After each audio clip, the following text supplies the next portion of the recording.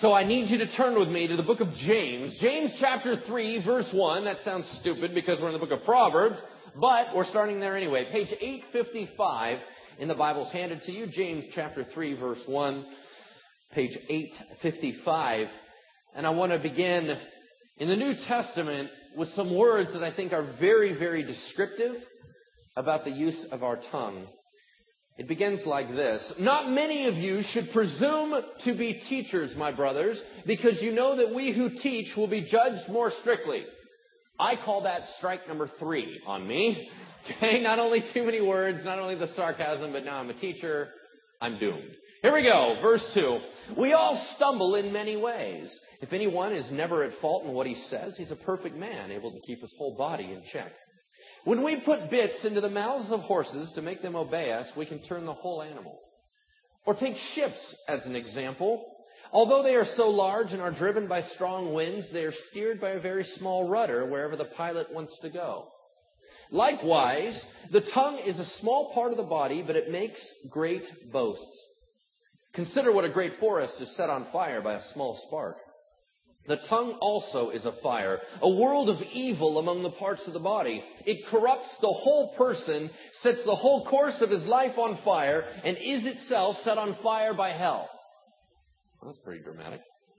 All kinds of animals, birds, reptiles, and creatures of the sea are being tamed and have been tamed by man, but no man can tame the tongue. It is a restless evil full of deadly poison. With the tongue we praise our Lord and Father, and with it we curse men who have been made in God's likeness. Out of the same mouth come praise and cursing. My brothers, this should not be. Can both fresh water and salt water flow from the same spring? My brothers, can a fig tree bear olives or a grapevine bear figs? Neither can a salt spring produce fresh water. But you see, words are only the symptom. Just like as allergy season is approaching us, you're going to have itchy eyes, watery nose, runny nose. You may have headaches. Those are all symptoms. But they're going to continue on as long as you have allergies. Until you handle the root cause, the symptoms will continue to come out. With the issue of words, those are symptoms. Those are secondary responses. The true issue is emanating from the root. From your heart. We pick up that truth in Matthew chapter 12, verse 35. Turn with me to page 690. 690, go backwards left in your Bibles. From James to Matthew. Matthew chapter 12, verse 35. Page 690. It says very plainly this. The good man brings good things out of the good stored up in him. The evil man brings evil things out of the evil stored up in him. But I tell you that men will have to give an account on the day of judgment for every careless word they have spoken. For by your words you will be acquitted, and by your words you will be condemned. Would you pray with me this morning for the word? Heavenly Father, your word is powerful. It's active, it's alive, and sharper than any two-edged sword. It's able to divide the intentions of our hearts. We ask, Lord, that you would sever us in the areas that need for it to be soaked in, this truth of your word. Lord, that we begin to become different people, that you would alter us, and that we would be pleasing to you in our words, thoughts, and deeds. In Jesus' name we pray. Amen. The fill in the blank in front of you is this. The bucket of your mouth can only draw from the contents of your heart. The bucket of your mouth can only draw from the contents of your heart. In other words, if the stuff that is flowing out of you is gross, it's being grabbed from somewhere. And the issue may be a heart issue. As a matter of fact, I would suggest it's definitely a heart issue. But while we are allowing the Lord to make us into His image, while we are allowing the Holy Spirit to clean up some of this garbage that is deep within us, there is a few things that we can do to control the words that we use so that we don't damage people in the waiting process. Having said all of that, would you turn with me to Proverbs 16, verse 23.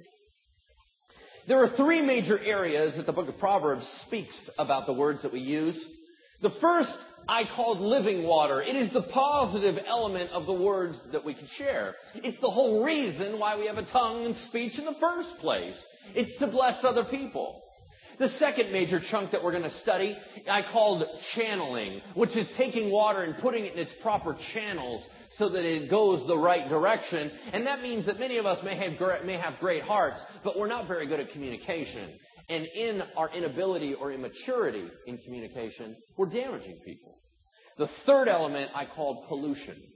And that is where the water that we were digging out is just gross and nasty. And it needs to be gotten rid of. Those three elements we'll study. We begin with the subject of living water.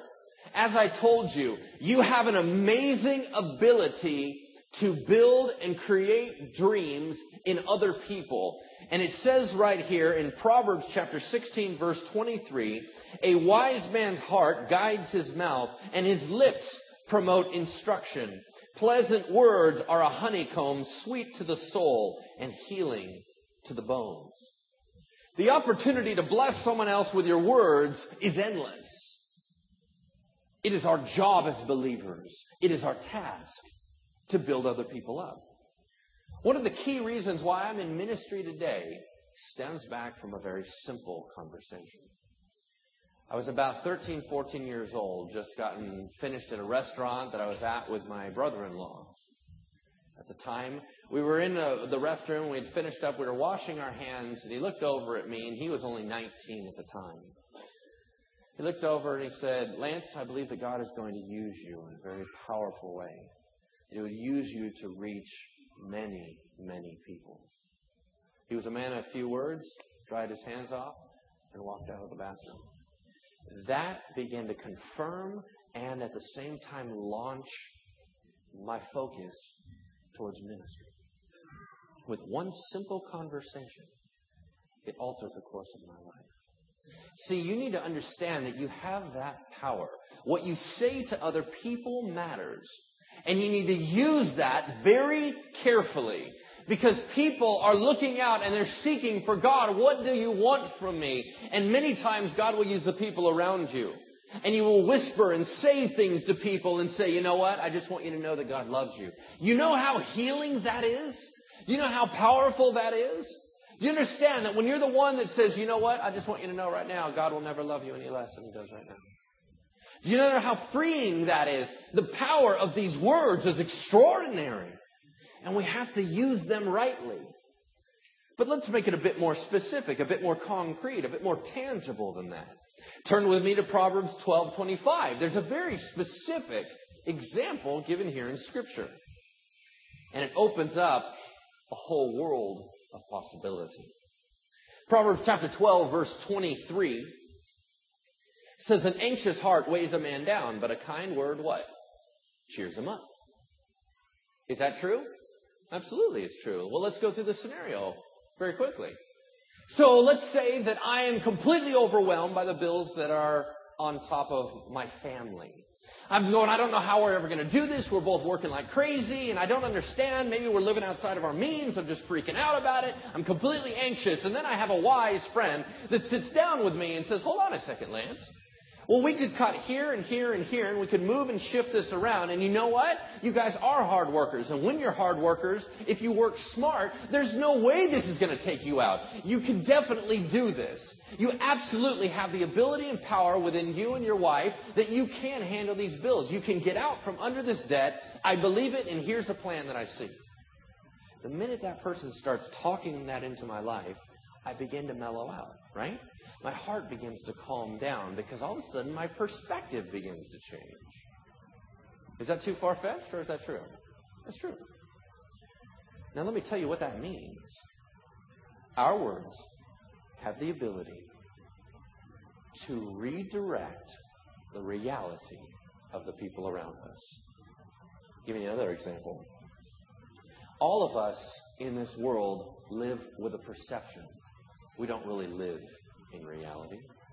We all have a different view of how the world is. If I asked you, if I said, is the world a safe place? Some of you would say yes. Some of you would say no. Well, what's the truth? Doesn't matter. It's your perception. And you will react as if what you believe is true. I'll tell you, what is Jesus like? You'll all give me a different description of what his personality would be like if you lived here. Because that is your perception as to how he lived. Now, either he was or he wasn't, but you still hold on to your perception. Now, I'm a pastor and I'm afraid of flying. How stupid is that? Okay? Now, I got this fear of flying, and my paranoia on a plane does not make the plane safer or less safe. Does it? No, but I believe the opposite. I believe that the whole reason I'm stressing out is to keep it afloat in the air. And all you people relaxing and listening to your iPods aren't helping because you're not stressing out. You're not keeping the plane afloat. I'm the only one doing the work here. Then there's other people that are on the plane. They're completely mellow. They're watching the movie. And the whole time, so whether they're relaxed, does that mean the plane is safe? No, that doesn't change reality, but that's your reality. Just because I'm all freaked out, does that mean it's unsafe? Absolutely not. It has no bearing on that, but it's my world. Now, let me ask you this. Are people in America dying from stress-related illnesses? Yes, that is your reality. Should you be stressed about it? Doesn't matter. You are. And it's killing you. Now, we could sit there and go, well, now this is worth stressing about and this isn't worth stressing about. Doesn't matter. People's perception of reality is dictating their life. Would you agree? If that is the case, I have the ability by words to alter your reality. I can tell you something right now. If I said there is noxious gas coming out of these vents, I will alter your reality. Do you understand what I'm saying? We have the power with words to shape other people's imagination. And they'll begin to work as if it's true. How many of you are old enough to remember Jim Jones? All right, Guyana. Okay, here's the deal. He was, and for those of you that are younger, you have to think Heaven's Gate. Remember the Nike guys in the shroud? Or you have to think about David Koresh in Waco, Texas. Okay? Whatever crazy, weird, whacked out leader that led people in some bizarre religious experience to their death. You know what I'm talking about. These men altered other people's realities by the words they said, and they went to their death. That's how powerful words are. So what our job is to bring the truth and repaint the world for other people. Our job is to bring the words of Scripture. Our job is to bring the words of Jesus Christ into other people's lives and begin to allow them to see the world as God wants us to see it and alter their reality. That is what we do. And we must do it wisely because it's too dangerous of a weapon if not. One of the other things that we're to do is not only speak healing to the hurting, but to spread wisdom and knowledge. Proverbs 27:9 says this. Now, some of you are not going to be able to keep up with me jumping around, so some of you can listen. Others of you have to see it on the written page to know I'm not lying. And some of you have faith. All right, we move on.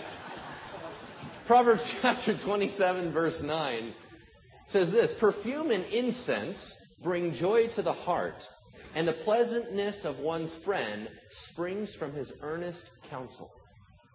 If you are a believer in Jesus Christ, you have the indwelling Holy Spirit. Therefore, you are like a tree of life.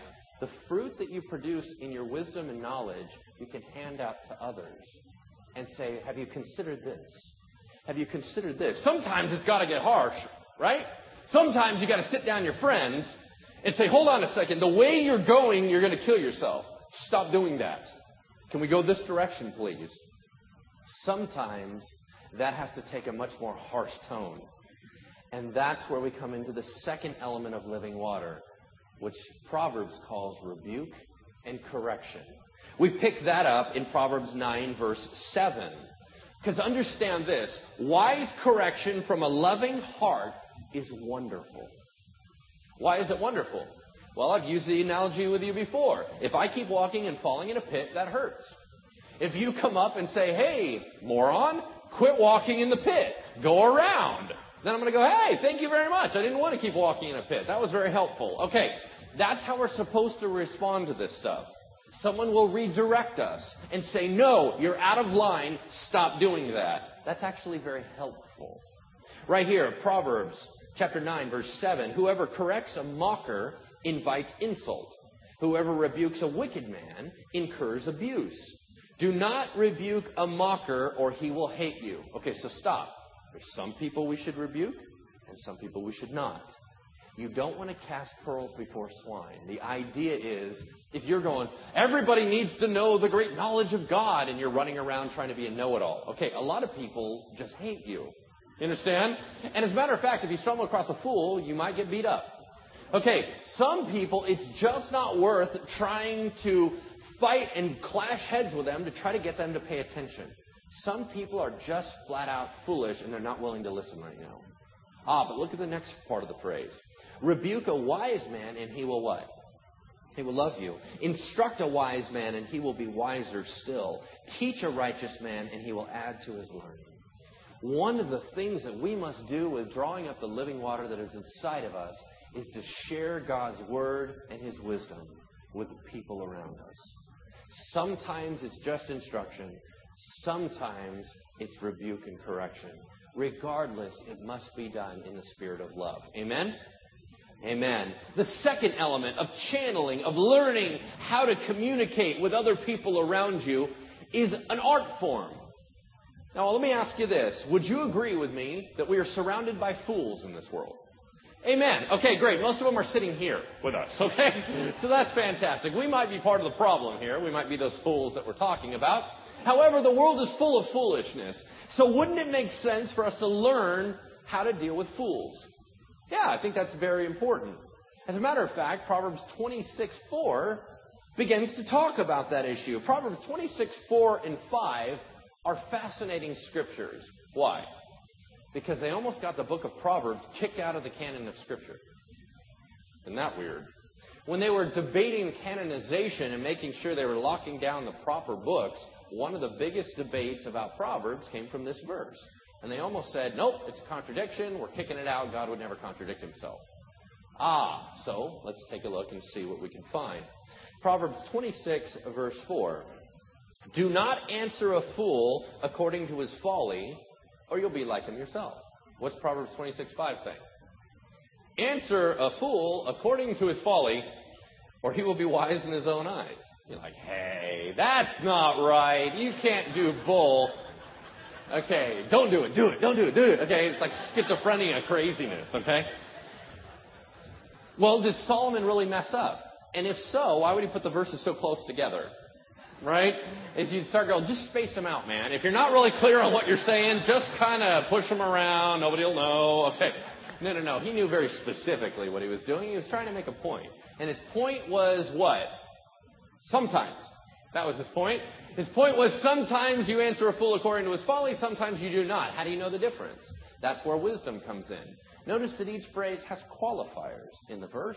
For example, it'll talk at the beginning. It says, do not answer a fool according to his folly, or you'll become a fool. In other words, if the issue is all about you, where you have to fire back against someone, where you feel the need to be right all the time, and a fool pops off, so you lash back, and it's about you being right. Don't do that. You're just going to end up looking like a fool. But what are the qualifiers in the next verse?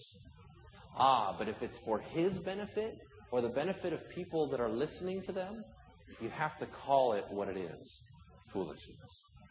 Answer a fool according to his folly of saying, hey, you're out of line here. This is absolutely wrong. I'm not going to battle with you. I'm not going to fight with you. I'm going to tell you that all these people that are standing here are listening to you. And you're a fool. And it's out of line. Well, listen, I'm not getting into this and we're going to drop it here. And you excuse yourself. You do not battle with a fool. It's just not wise. So sometimes you answer a fool, sometimes you don't. Now, you need to realize that people out in the world, whether you're going through the checkout stand and they just seem to have an attitude with you, they're completely going off on you, insulting you or whatever, you need to learn how to deal with those folks. Sometimes you respond to them and call bad behavior, and sometimes you back off and keep your mouth shut. Use wisdom to determine which is which. But then Proverbs gives us 3 keys on how to use our words more wisely.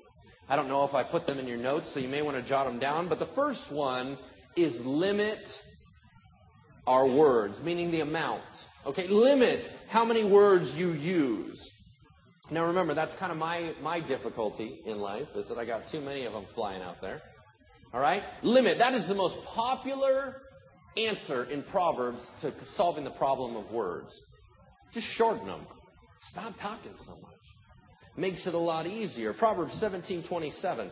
A man of knowledge uses words with restraint, and a man of understanding is even-tempered. Even a fool is thought wise if he keeps silent, and discerning if he holds his tongue. Okay, that's called a trick of the trade. You ready? If you want people to think you're brilliant, shut up. Because you know that quiet guy that's in all those meetings? He actually has nothing to say, but we all think he's brilliant. We're like, check him out. He's holding back. Oh, wait for it, here it comes. And the guy's like, I have nothing to say. I'm just quiet. Leave me alone. Okay, but we all think you're amazing. Okay? So in other words, of using all these words and constantly letting everyone know that you're an idiot, how about keeping those back a little bit and let them guess? Okay, fantastic. But what if you do go too far? What if you've used too many words? We have an answer for that in Proverbs 30:32. If you have played the fool and exalted yourself, or if you've planned evil, clap your hand over your mouth. There you go. Well, that's pretty clear, isn't it? At some point, just shut it. Okay? Grab something, stuff it in your face so you'll stop talking. Okay, I have really run into this problem in the counseling room. Here's how it normally goes. I'll start talking to you, and first I listen to you and hear about all the stuff going on, and then it's my turn to give back to you and share a little bit. And what happens is, like the first 20 minutes, I come across brilliant. Okay? And everyone's like, wow, I think this kid has something. And then I keep talking. And I erase everything that I just did when they keep going, wow, now you're just irritating. Why are you still talking? And I keep going on and on and on because I believe so strongly in the power of words to begin to shape people's perception, and I can't seem to stop it. Well, then it just becomes counterproductive, and it ruins everything I just tried to build. So understand, there's a place where you have to limit the words and let it lie and say, and that's all I got to say about that. Right? Okay, there you go. The second thing that we need to do is to choose the right words. Proverbs 15:28 says, the heart of the righteous weighs its answers, but the mouth of the wicked gushes evil. Okay, something that you may not know. Our society determines definitions to words, not the dictionary. Okay, here's what I mean. Go pull out a dictionary from 1908 and tell me if it's the same as today. Oh, it's vastly different, right? In other words, words actually alter over time. Words are not defined by a dictionary. They're defined by usage. Okay? So we alter meanings to words. Well, that means that every word that we use is loaded with bias. It's loaded with baggage. It's loaded with meaning. Therefore, be very careful which words you use for which situation. I'll give you an example. Just as computers communicate with each other, right? What they do is when you're typing on a laptop, you want to then send a message. So you type in something. Well, you think it looks like letters. You're actually typing code. It then locks it in, it encodes it, and then you hit send, and it fires it through the wireless or whatever you got. Then it's received to somebody else's laptop, and it decodes it. Now, sometimes you may have noticed that your computer doesn't have the font that another computer has, and it comes out all jumbled. That's called miscommunication. That happens in the real world. So whenever I choose to use a word to try to describe something, you are going to receive it and unpack it with your bias. So, for example, I'm going to send a message to Joel, and my message is, we're now roommates, and I then use the message and I say, hey, Joel, I want you to take out the trash. Okay, now it seems very simple to me. I just wanted to do a very simple phrase, which is take out the trash. Okay, so I just fire that away. Well, how he receives it is a whole other ballgame. So he may receive it and come back with a reply like, what, you think you're the boss of me? And I'm like, hey, I was talking about the trash. What are you talking about? And he's like, why you got to be all bossy? Okay, so the point is, he's receiving it and unpacking it and saying, this isn't about trash. This is about a power struggle. And I'm like, a power struggle? It's about the trash. And all of a sudden we have this miscommunication flying. For all of us, we must understand that every word that you use has been given meaning in a given situation. Be very careful in the words that you select. Now, I would also says the third trick of the trade, hint on using words, is use the proper timing. Proverbs 13:3, he who guards his lips guards his life, but he who speaks rashly will come to ruins. And you go, but I'm a good guy. I'm a nice guy. Doesn't matter. Proverbs 27:14, if a man loudly blesses his neighbor early in the morning, it will be taken as a curse. There you go. It's kind of like, I don't care what your heart is. Shut up. You're killing me. Stop yelling at me so early in the morning. You're freaking me out. Okay? We have to understand that timing is very, very important, because even good information at the wrong time is bad information. So let me give you a real quick hint in marriage. Here's the deal. Your threshold, which is the place that you walk in from outside in your door, should be a place that is reserved for simple communication, kind communication, and loving communication. Why? Because you have no idea what's walking through your door. When your spouse arrives home, they've just packed a whole bunch of baggage in their head. When they walk through the door, I know you've been waiting 3 hours to tell them something. That's not the time. Wait 15 more minutes, because you have no idea what you're about to hit. Or they come walking through the door, and they may have had the worst day at work that they've had all year long. They're already angry. Anything you say, I don't care how nice you're trying to be, will be read as a negative issue, and they will battle with you. Same thing. When you're walking home, you don't know what the environment is at home.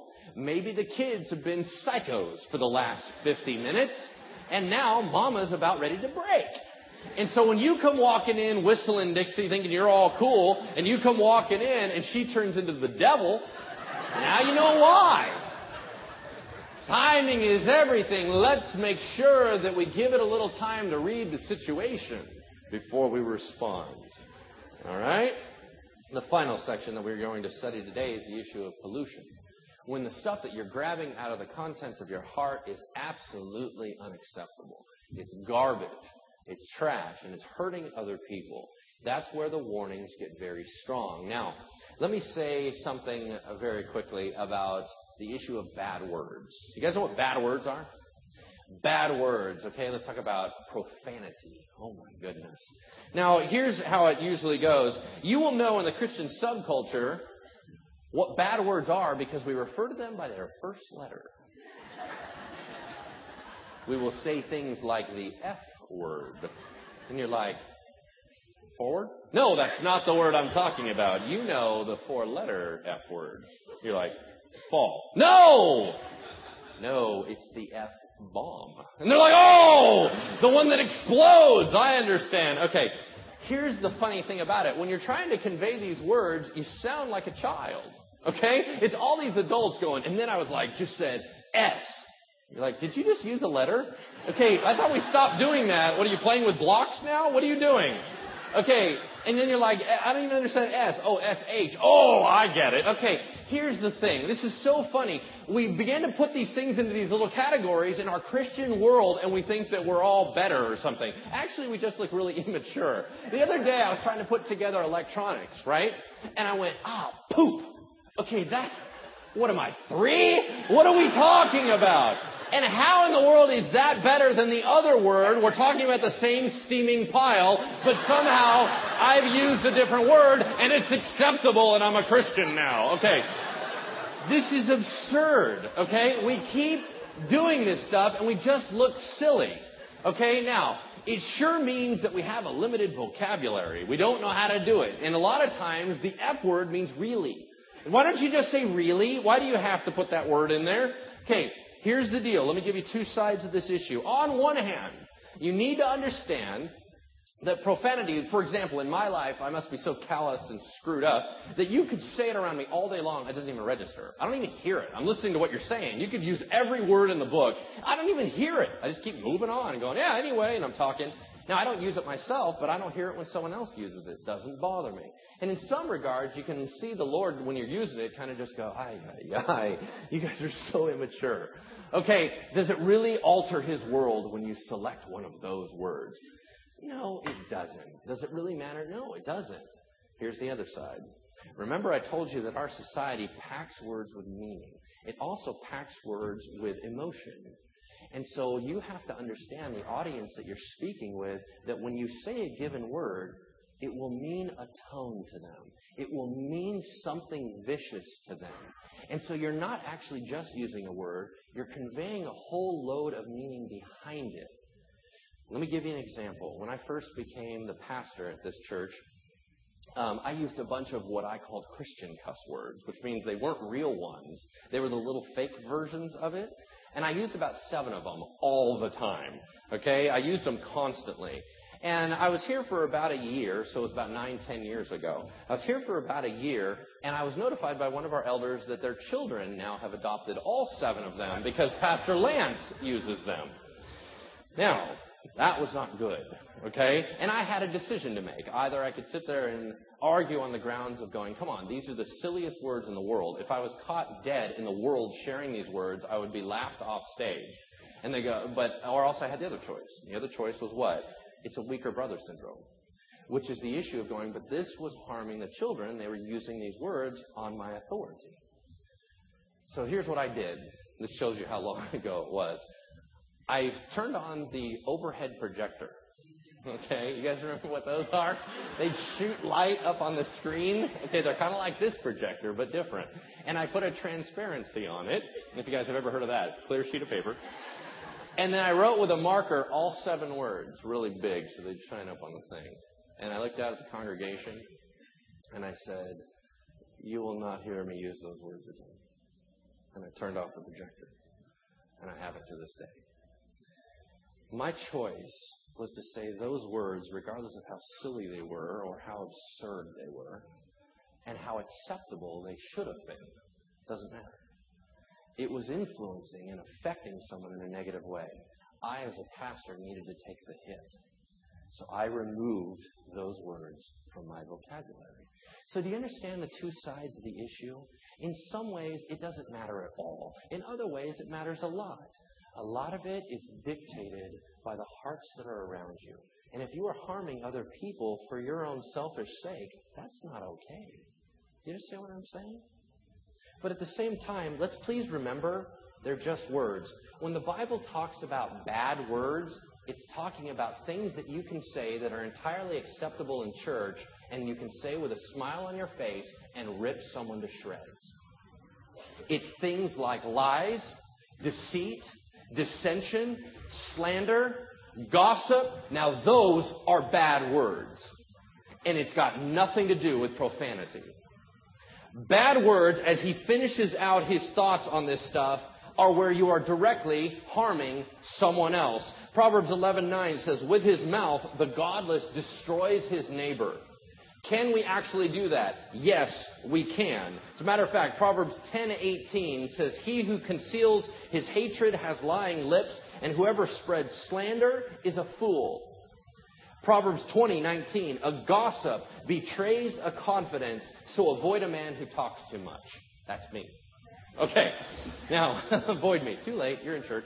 Okay, what we need to realize is what gossip is and what it is not. In church subculture, we throw this word around for everything. Everything's gossip. For example, let's say there's a predator in our midst, right? And the predator comes up to me and goes, your church gossips all the time. Well, I don't know. What are they saying? They're saying I'm a predator. Are you a predator? Yes. Well, then I guess that's why they call you a predator. Well, they shouldn't gossip like that. Why? Because they can't talk about me. But you're a bad guy, and you're going to hurt someone. So, okay, you understand the problem here? There's a tension because how do tribes get information to one another? You talk. Of course we're going to talk about you. Get out of here. Of course we share information. That's how we survive. When you constantly go, hey, are those berries any good? My brother ate one and died. Oh, okay, I guess I shouldn't eat the berry then. Okay, that's kind of how things got rolling. You understand? That's how we have bad berries and good berries. Okay, but if everyone goes, I don't want to gossip about the berry. I'm not telling you. You eat it. And you're like, come on, this is ridiculous. Of course we're going to share information back and forth. We're sorting stuff out. And we're trying to figure it out. You guys, you gossip about me all the time.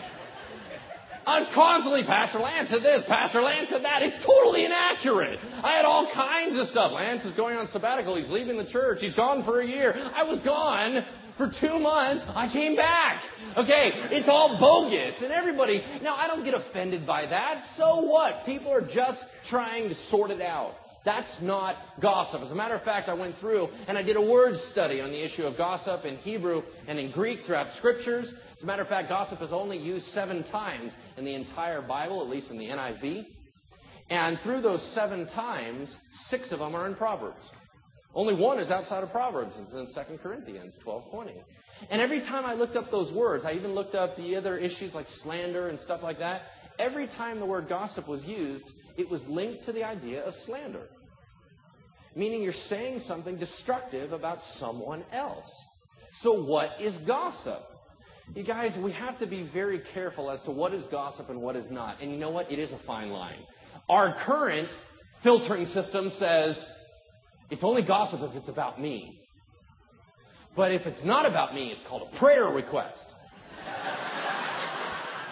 You understand what I'm saying?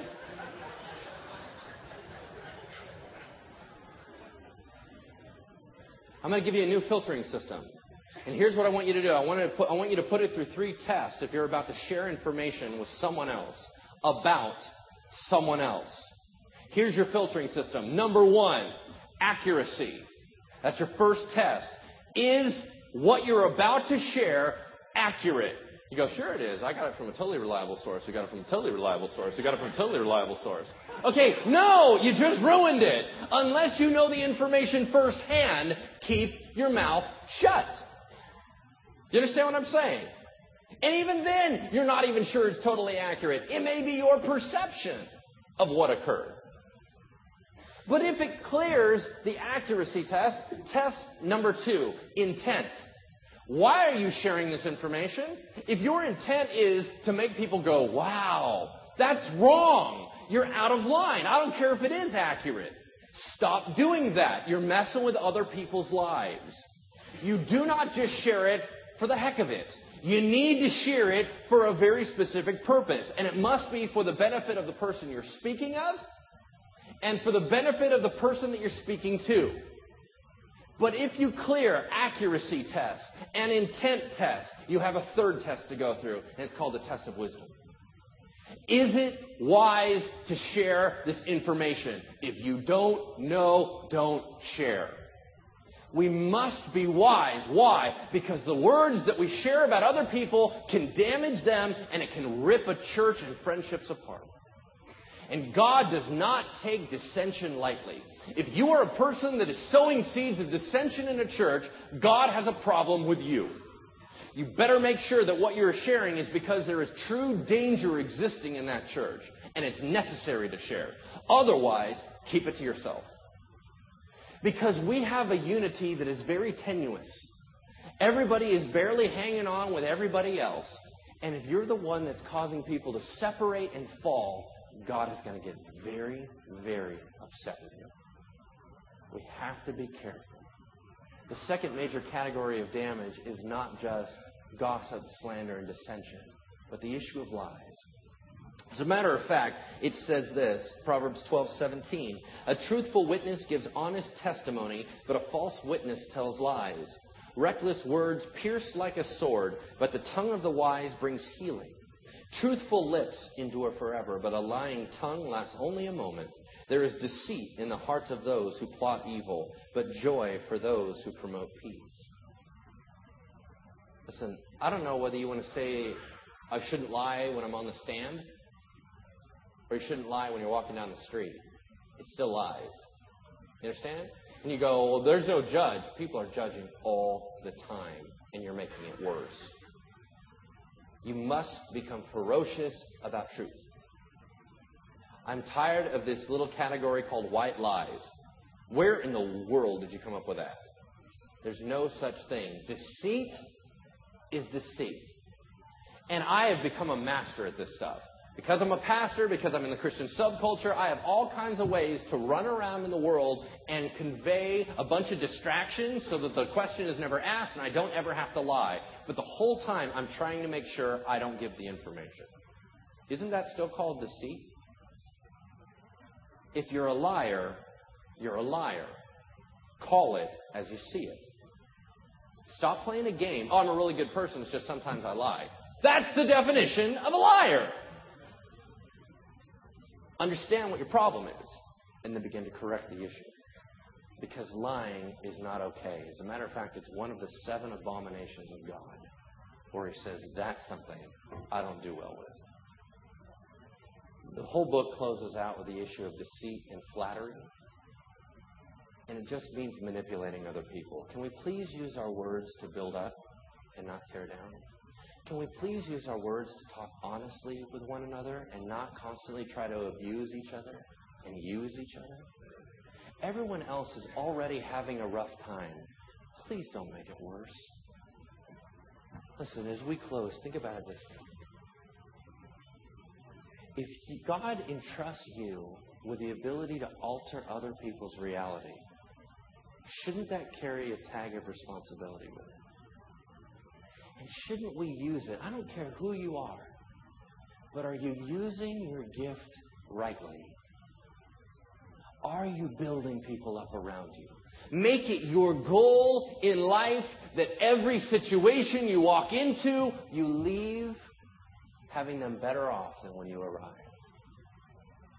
When you enter into any conversation, when you enter into any situation, I don't care whether the person is hurting or doing fantastic, please leave them better than when you arrived.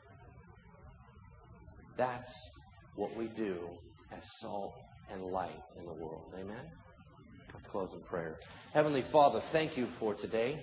Thank you, Lord, for challenging us and giving us, in some ways, instruction that we can apply immediately in our lives. Lord, even though Solomon wrote this 3,000 years ago, Lord, it feels like he wrote it yesterday about me. Lord, help us to contain our words. Help us to speak only what is truly beneficial, fun, relaxing, edifying, encouraging, whatever it may be. And Lord, let us cast away that which is polluted while you fix our hearts. In Jesus' name we pray.